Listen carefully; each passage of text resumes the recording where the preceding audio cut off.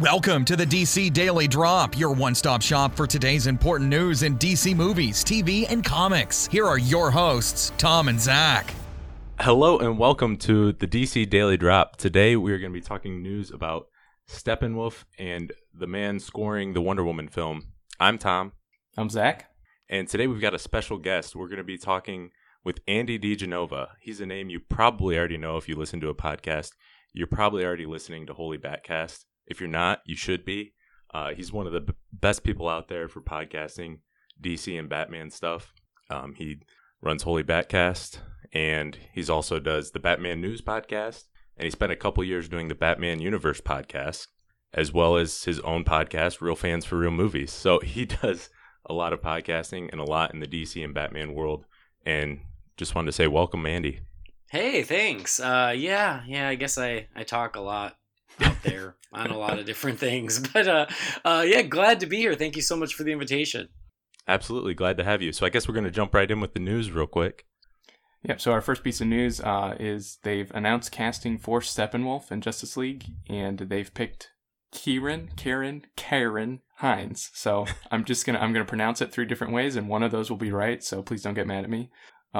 You might know him. He played Aberforth Dumbledore in the last Harry Potter movie. And if you watch Game of Thrones, he plays a character in that. I don't watch Game of Thrones, but I heard he's good in that. So what do you think about that, Tom? Yeah, this is, I'm just glad we finally know we can put a voice behind Steppenwolf. Are you familiar with him at all, Andy? I am, and what's so funny is I'm looking at his IMDb page, and he's someone I have seen over the years a million times, and I was like, oh yeah, that guy's really scary, he's really intimidating. Yeah. But even so, looking at his IMDb page, I'm like, I don't know which place I was introduced to him from, because he's been in a million things in the last 20 years. So I don't even know why I know him, but I do know him because he's just one of those character actors that pops up everywhere, and usually as someone scary. Yeah. Yeah, when I heard except for in Frozen, when then he's the nice little troll. Well, he's very versatile, I guess. But yeah, I hadn't heard the name before, but like I said, he's been in a ton of stuff. So, and I've just listened to his voice, and it kind of sounded like you would want a new god to sound, if that makes sense. He sounds like a scary person capable of playing Steppenwolf. So another thing in the article from the Wrap was that it's going to be motion capture. Yeah. Almost completely motion capture. What do you think about that, Andy? That's interesting. I hope they use his face, though, because the guy, like I said, has the intimidating presence that you want from Steppenwolf. So it'll be really interesting to see if it is motion capture, how humanoid he will look. Right. And how much he will look like himself, and how much he will look like that big hulking creature from the deleted scene in Batman vs. Superman. So it'll be interesting. It makes sense considering we know that principal photography has ended. So I guess it makes sense that they wouldn't cast him till now if it wasn't going to be anything but motion capture. I just hope that the actor comes through in that, because he's a great actor, and you want to see more of him. Yeah, it sounds mean, but he has a scary looking face, and so yeah, I agree with you. I'd like to see. So I don't know if they do something like crazy with his costume, because like some of the ways he looks in the comics, I could see how they would need to do a CGI just for his costume, and he's going to be jumping around and destroying people. So I understand the full motion capture for that, but like you said, yeah, I'd love to see his face come through, because he's got a scary looking face.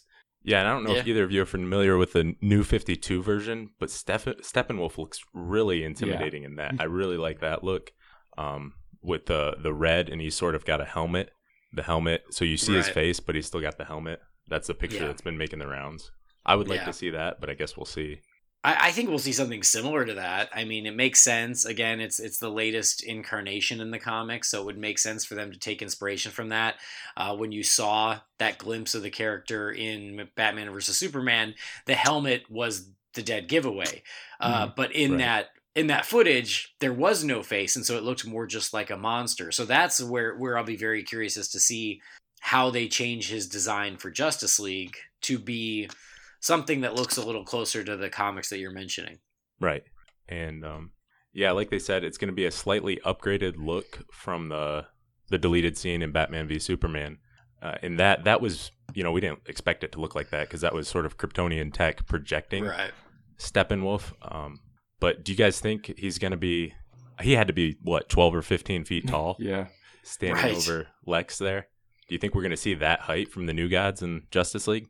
Man, I don't know. Like, they could go either way. Like, it could have been because it was the representation on the that Kryptonian liquid metal stuff, that it was just exaggerated in size for the communication, or they could be like, oh no, he's just huge, which will of course make him more intimidating against the Justice League. But I think right now they have a place where they can go either way. I would expect him not to be that huge throughout the film. Just because the scale of interactions between him and the Justice League will be really weird if he's twice their size. That's a good point. Yeah, you only see the tops of their heads ever and like his chest. Yeah, they'll all be talking to his crotch and it'll be really awkward. Nobody wants to see that. But yeah, I guess we'll have to wait and see what he looks like, but I'm not worried about Zack Snyder and Michael Wilkinson, the costume designer, letting us down on the visuals, so I guess we'll just have to wait and see. Yeah. The other quick little thing we're going to talk about is we finally figured out who's going to be scoring Wonder Woman, and it is Rupert Gregson Williams. This is coming from the playlist.net. They had the exclusive. If you're not familiar with him, it's not surprising because he's done a lot of Adam Sandler movies in the past. Right? An insane, That's so weird. An insane amount of Adam Sandler movies. That's not what I was expecting. But more recently, he's done The Legend of Tarzan, and he's doing the upcoming Hacksaw Ridge, Mel Gibson's film. One thing that I was interested to see, he's apparently part of the Remote Control Productions, which is Hans Zimmer's sort of collection of composers who do Junkie XL is a part of it. Some other big names are all a part of it. So I think this is Hans Zimmer approved. That would make sense. I think his brother, Harry Gregson Williams, is part of it too. Okay.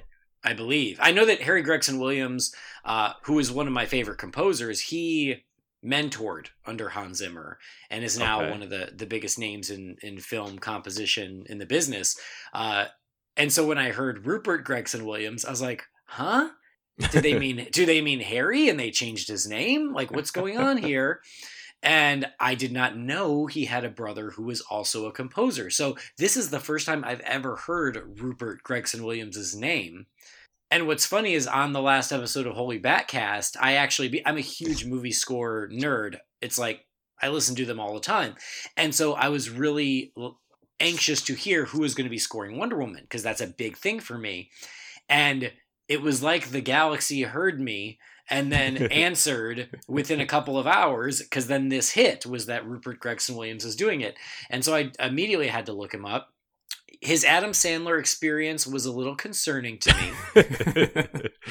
I'll be honest. I was like, what? Like, we want the guy who scored Grown Ups to do Wonder Woman? Maybe not the best idea. It's so weird. But then when I saw some of his more recent stuff, like The Legend of Tarzan, and Hacksaw Ridge, and he did Hotel Rwanda, which was a critically acclaimed movie. I saw that and I was like, okay, maybe this is a guy who's like on the verge of breaking out and he's got some great work to give us. And so definitely going to give him the benefit of the doubt. But it is kind of a question mark at this point. I didn't see Legend of Tarzan, and if I had, maybe I'd have a better idea if I should be excited about the score. I don't know if you guys saw it or not. I did see it. I wasn't specifically listening for the score. So I like scores, but I'm not as into it as you. I don't usually notice unless it's Hans Zimmer or, some of the other big names. But right.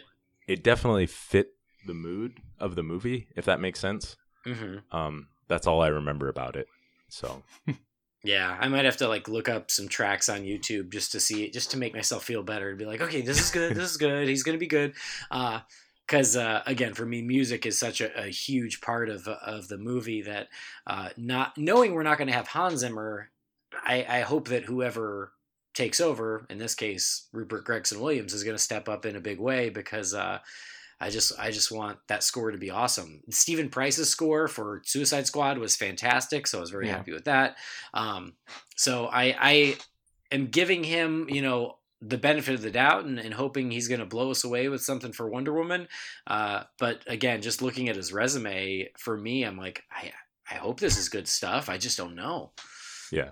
And the music in the first 2 trailers has been awesome, but who knows if he's even done that. And the score, and the theme song was already there, so he didn't have to do that part. Exactly. That's all the news we have for today. I want to give a big thank you to Andy DiGenova for joining us on today's episode. If you like what you heard, please subscribe on iTunes or Stitcher or wherever you get your podcast, and leave us a review if you think we deserve it. Make sure to listen on Wednesday for the rest of the interview with Andy DiGenova. Thank you. Thanks for listening, and make sure to check out DC Daily Drop on Twitter, Facebook, and DCDailyDrop.com. Drop by tomorrow for more DC news.